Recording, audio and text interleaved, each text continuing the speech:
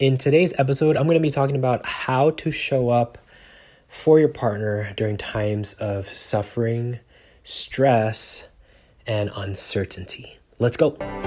The real question is this: how can you be more intentional in your relationship before the wedding day so you can live out a Christ-centered marriage that doesn't just survive, but thrives? Welcome to the Journey to Marriage show. We are your hosts and relationship coaches, Rafi and Sarah Fiolina. We believe that if it takes almost a decade to prepare for the priesthood, then a single course or retreat isn't nearly enough to prepare for a lifelong marriage. We help couples like you enter into your marriage vocation with confidence through developing your relationship. We're glad you're here. Now let's get started. Aloha and welcome to the Journey to Marriage show. So today I want to talk about this really important topic. It's a topic that we're going to be doing actually a coaching session on with our Holy Couple Academy students around how do we show up as partners, as significant others during times of suffering, of uncertainty, of hardship. Why we bring this up? Well, because today, this month that this is actually going to be published, it's the month of September. And the month of September is dedicated to the 7 sorrows of Mary. And it reminds us of the life that we are called to live. Although very difficult, it sanctifies us. And one of the things that happened recently to us was, of course, Sarah's giving birth to our son. Our beloved son is also awesome. We love our son and everything is going so well right now. She's recovering very well. But I remember in that delivery room, I was kind of anxious, to be honest, the second time coming around. Why?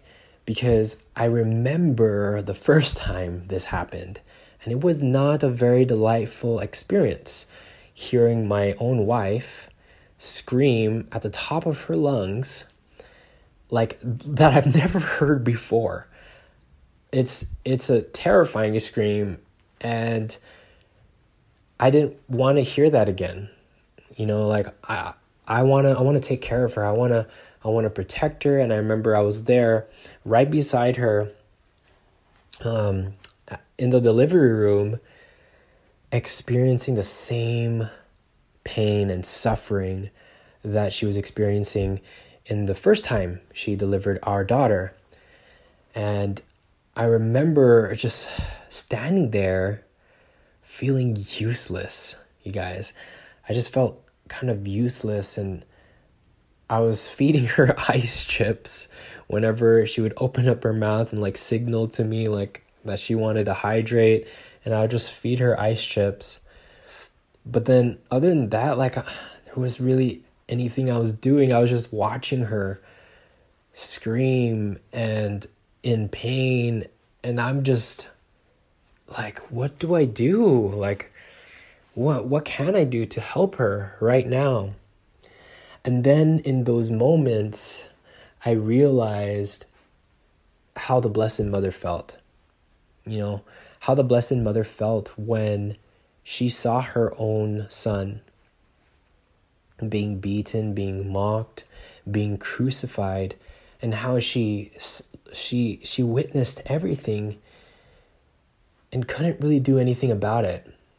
She didn't retaliate. Why? Because she knew this was the will of God that is to happen.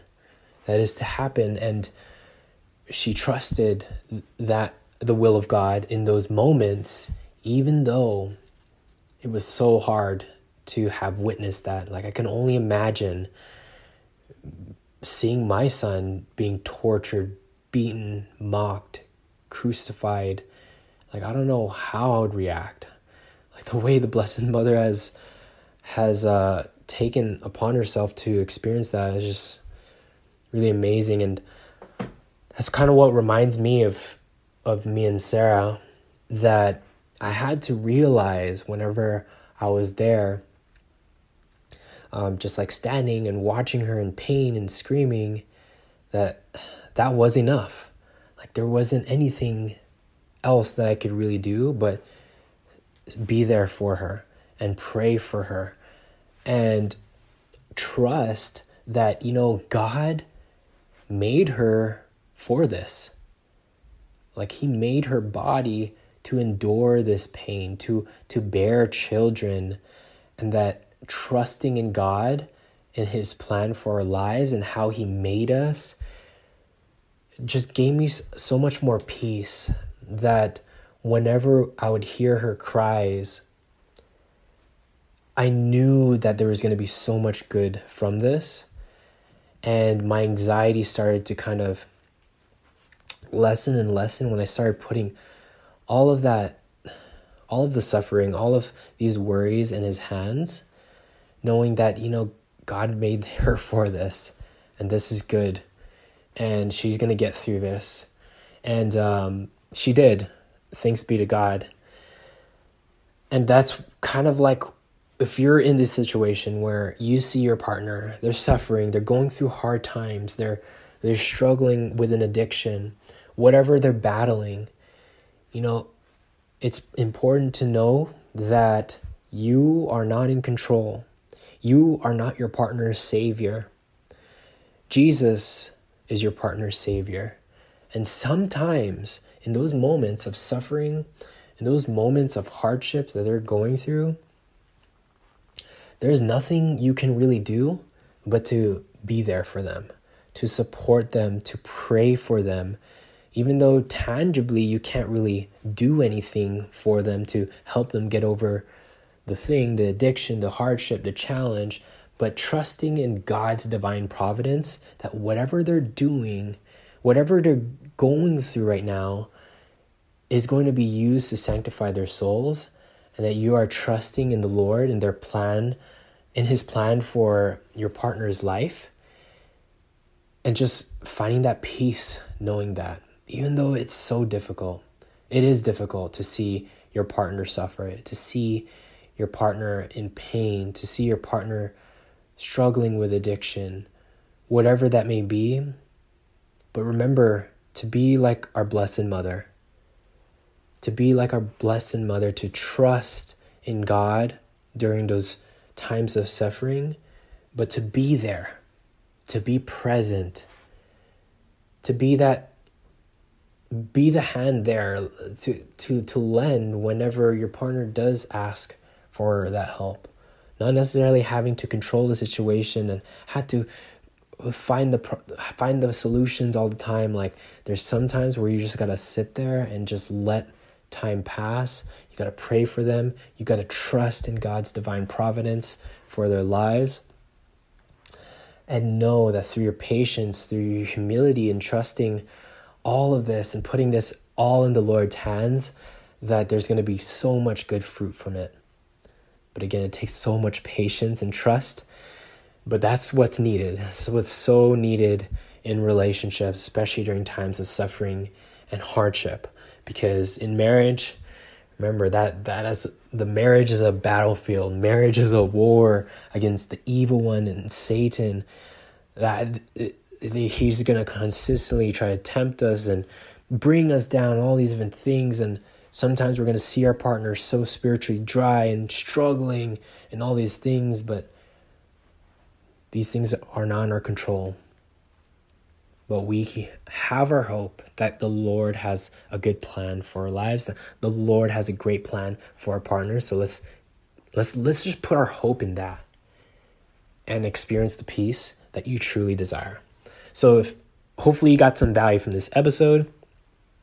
If this is something that you desire to create more in your relationship, like you desire to have such a strong spiritual front that no matter the challenges, the conflicts, the hardships that you both have to endure in your relationship, you remain steadfast, you remain holy, you remain growing in virtue, you remain to be on that path of becoming that holy, that saintly couple that God has calling you to be.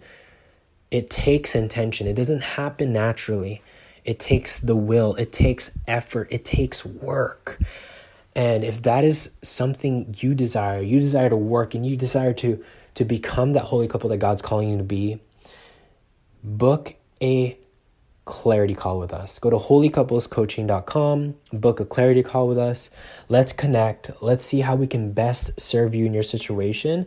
Let's assess where you both are at spiritually, and really map out a better path for you, especially if you feel derailed and you feel spiritually dry, but really just figure out how to get you on the same path together, be aligned as a couple so that you can achieve greatness together as a couple and never settle for mediocrity. If that's what you desire, go to holycouplescoaching.com and book your clarity call with us.